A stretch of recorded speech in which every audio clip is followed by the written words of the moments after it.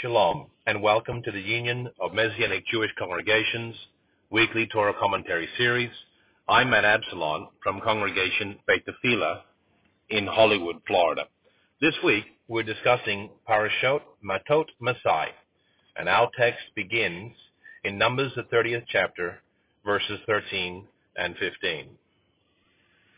Any vow and any binding oath to afflict herself, her husband may establish, or her husband may make void. But if he makes them null and void after he has heard of them, then he shall bear her iniquity. One of the more common critiques leveled towards the biblical corpus is that it does not fairly adjudicate in the battle of the sexes.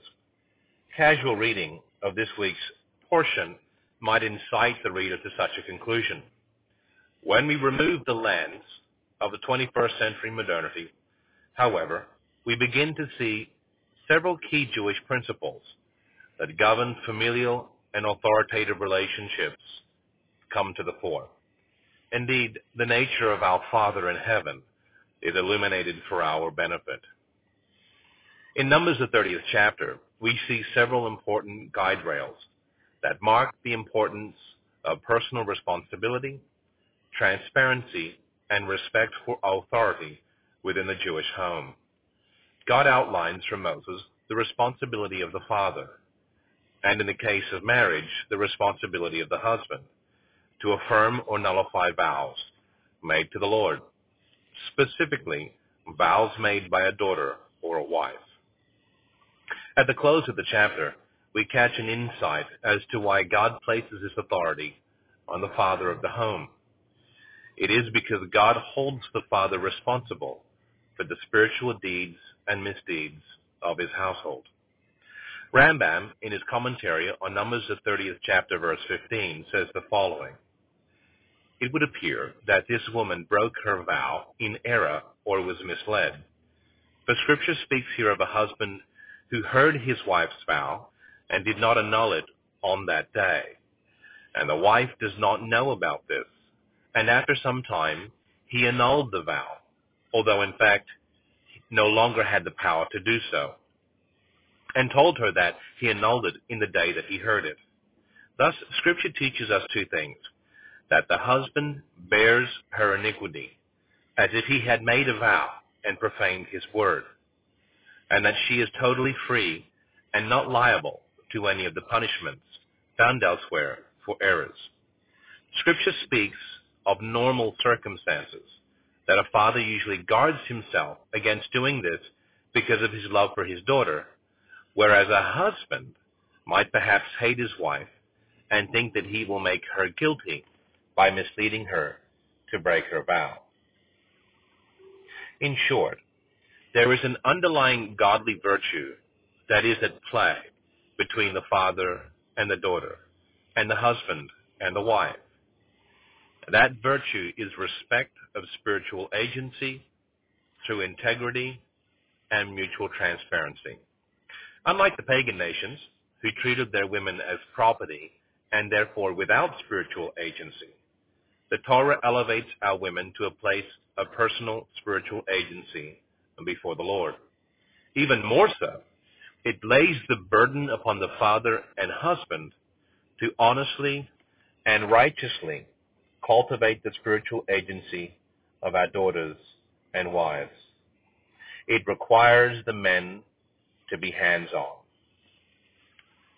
Building upon that theme, it does become clear that mutual transparency is a preeminent virtue inside a healthy family dynamic. The Torah presupposes the integrity of motive of our daughters and wives while safeguarding against the possible abuses of an overbearing or ungodly head of the house.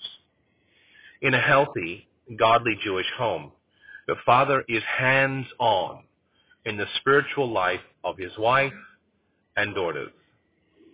Out of respect for that responsibility, the Torah is encouraging that there be transparency between the two parties, transparency from the daughter or the wife to the father and the husband, out of respect for the burden of spiritual responsibility over the house, and transparency and integrity from the father and husband towards his daughter or wife out of respect to the spiritual agency that God has given them.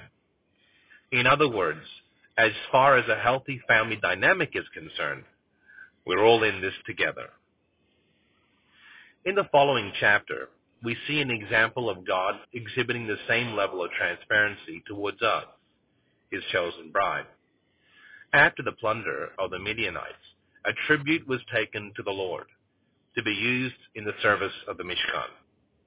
Not only was this tribute clearly outlined with specific percentages applied to specific assets, but also the actual quantity of tribute that was proportioned to the Lord was publicly recorded, down to the very last animal.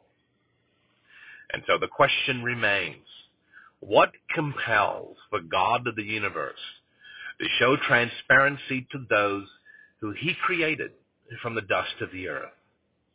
What lesson to posterity is to be found in this chronicle of open book accounting? One answer is that God is exhibiting for us his nature, so that in turn we may embody his virtues. Regardless of one's station of authority within the family of God, transparency is always the right path towards healthy and respectful relationships.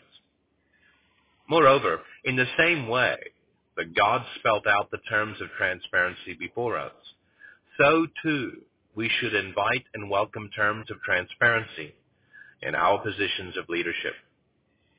In reflection, the Torah expects a hands-on approach from the fathers and husbands towards the spiritual growth of our daughters and wives. This hands-on duty requires transparency and integrity of motive between the family members. Moreover, it places the burden of responsibility upon the father to nurture the spiritual agency of his daughter with love and with wisdom, and to honor the spiritual agency of our wives with respect and partnership.